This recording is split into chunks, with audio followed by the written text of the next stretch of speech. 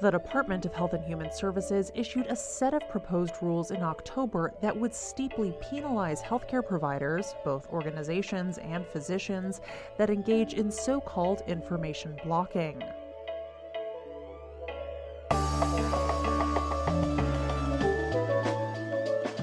I'm Jay Carlisle Larson, and this is Just Healthcare Daily. It's Tuesday, December 19th. Thanks so much for joining us. Information blocking is a practice that interferes with, prevents, or discourages access, exchange, or use of electronic health information and is banned by the 21st Century Cures Act. An example of what information blocking may look like among providers could be a hospital or health system refusing to share electronic health information with another healthcare organization over fears that they might poach their patients.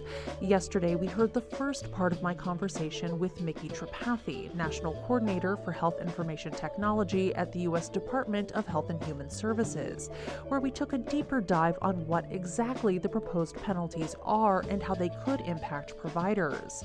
Today, we talk more about the timing of the proposed rule. Here's our conversation. The penalties for information blocking that you outlined are pretty significant, even if the financial penalties will vary a lot depending on the size of the organization.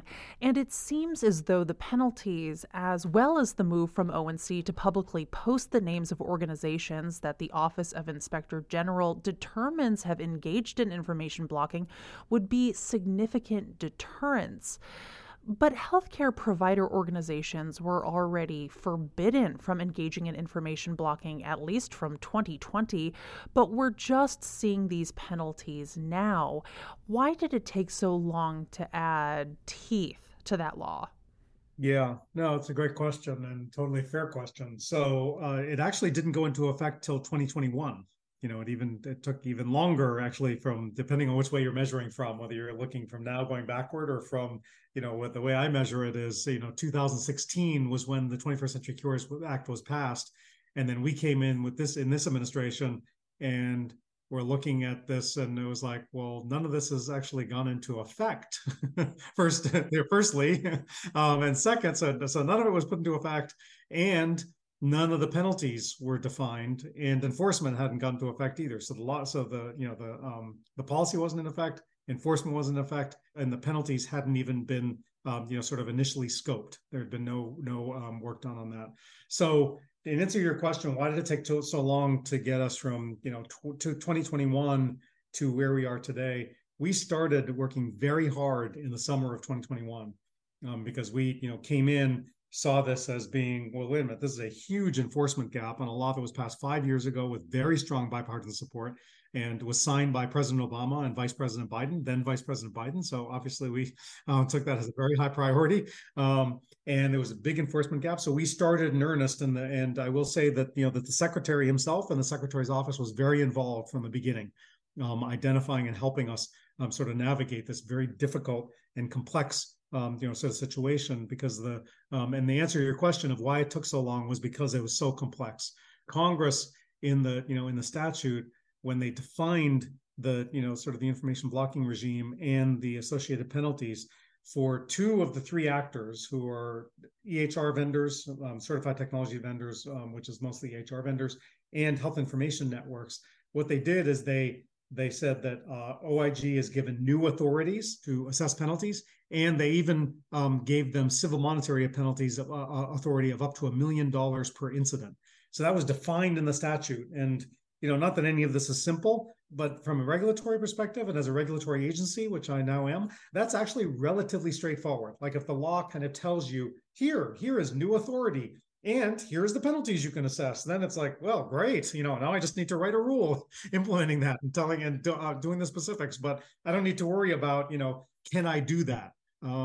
Whereas what happened with physicians is that the statute said, and for providers, provider disincentives will be determined by the Secretary of Health and Human Services using existing authorities and notice and comment rulemaking. And every one of those little phrases I just laid out there is hugely complicated because they didn't define what's an appropriate disincentive. They didn't, sort of assign it to an agency.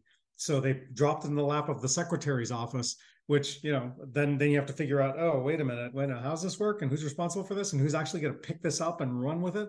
And then, you have to figure out, well, which agencies and what existing authorities. So what we did, and what's taken us, this amount of time, is we literally started looking across all the HHS agencies, looking at all the potential levers, like, well, who has civil monetary penalty authority? Who has programs that, have penalties associated with them? And literally looking at every agency, and then went through a complicated process working with the general counsel's office to say, which ones of these programs actually allow you to assess a penalty for something that is new, because all of those programs were, from statutes that were for something else, right? Information blocking comes along later. So some of those programs actually don't have the flexibility to say, oh, sure, you can use this penalty that we defined 5 years ago for this. Sure, you can use that penalty for that. We didn't anticipate it, right? I mean, you can imagine the difficulty of that. So anyway, that's why it took so long, was for us to at least go through, try to identify which are the ones that we have great clarity on, and that we can get out to market, as quickly as we can, with an eye toward saying, this is the first set. And the important thing is for us to establish the overall framework within the department and to identify the first set of disincentives, but we will continue to work on additional disincentives as we go through this process.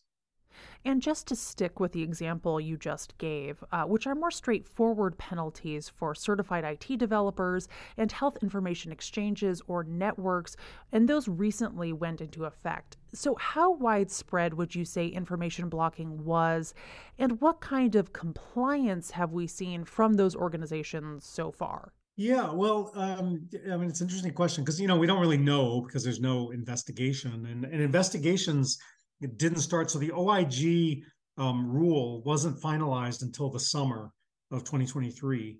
And then the investigations didn't start, or the enforcement didn't start until September 1st of this year, of this calendar year.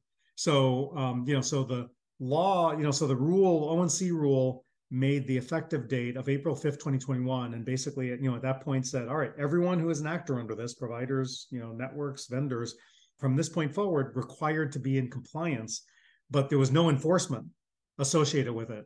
So, you could kind of argue, well, if you're a provider organization, or any of those organizations, well, until enforcement is defined, I don't really know. Yes, I'm supposed to be in compliance. I'm trying to be in compliance, but, there's no enforcement. So we don't really have a good, metric on, well, what percent of organizations are in compliance versus not, because we don't have that ability to measure generally, and enforcement didn't go into place. I will say, to the extent that we saw and had a lot of feedback related to one provision of the information blocking rules, which was the immediate release of results to patients, where a number of providers were very concerned about it, and and talking about their concerns about it in the AMA and others as well. Well, obviously, if they're actually complaining about that, that means that they're actually implementing it. So that was one indication that, all right, well, organizations are complying with certain parts of this. Otherwise, they wouldn't be complaining about it. The other place to look for this is our complaints. So on our website, we publish monthly data that we update every month on the complaints that we've received. I don't know that there's been an uptick since enforcement started in September, but it's still early, so we'll see. We get roughly 5 complaints per week. The vast majority of them, meaning like 85% of them, still are patients who are alleging that a provider is information blocking, which is interesting. That percentage is kind of held up over that time, and it spoke to the importance to us of getting the appropriate disincentives identified. We may or may not believe that that's really the percentage and the composition of information blocking in the market. But if you look at the complaints, the vast majority of them so far have been against providers. That speaks to the need to get the provider enforcement part of this into place to benefit patients. And so as we wrap up, how do these penalties from an enforcement standpoint, from those put into place for IT groups and those proposed for providers and provider organizations, fit into the federal government's overall interoperability goals? Yeah, it's very much a complement, I think, to the other kinds of levers and the policy initiatives that we have. So I think of it as we do everything we can to make interoperability easier. So that's, certified electronic health records, standardized data to make it easier to share that information, FHIR APIs, and then TEFCA. All of those is an attempt to say, how do we make it easier and easier and easier? If you were going to look at that, sort of cynically, how do you take away the excuses that an actor might have for not sharing information if they're just saying, well, it's just too darn hard. Right? You take away more and more of those excuses. I think of it more in the positive of how do you make it easier for them to share information? And then the information blocking part is to say, and that makes it easier for you to do the thing that you have to do. That's the push. So there's I'm going to lower the activation energy or lower the barriers to sharing information, but I'm also going to tell you need to share information, and you need to make it a higher priority. I will say my experience in the market prior to joining ONC is that a lot of what we think of as information blocking is actually priorities.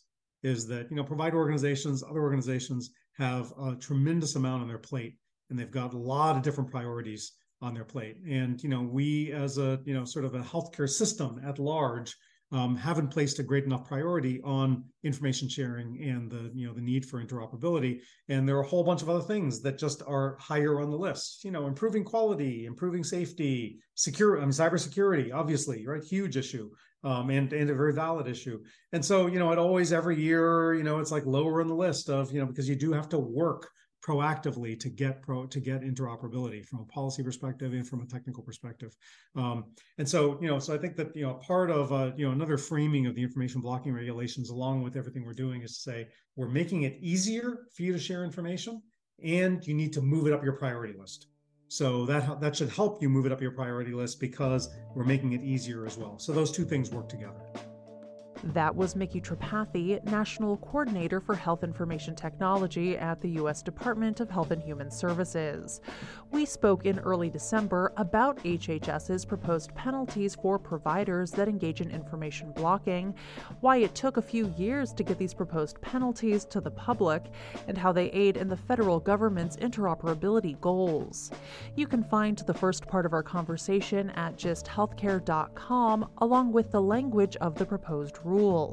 The public comment period for these proposed penalties ends on January 2nd. This is Gist Healthcare Daily. I'm Jay Carlisle Larson. Thank you so much for listening. If you like the show, please leave us a rating or a review. It helps other listeners find the program.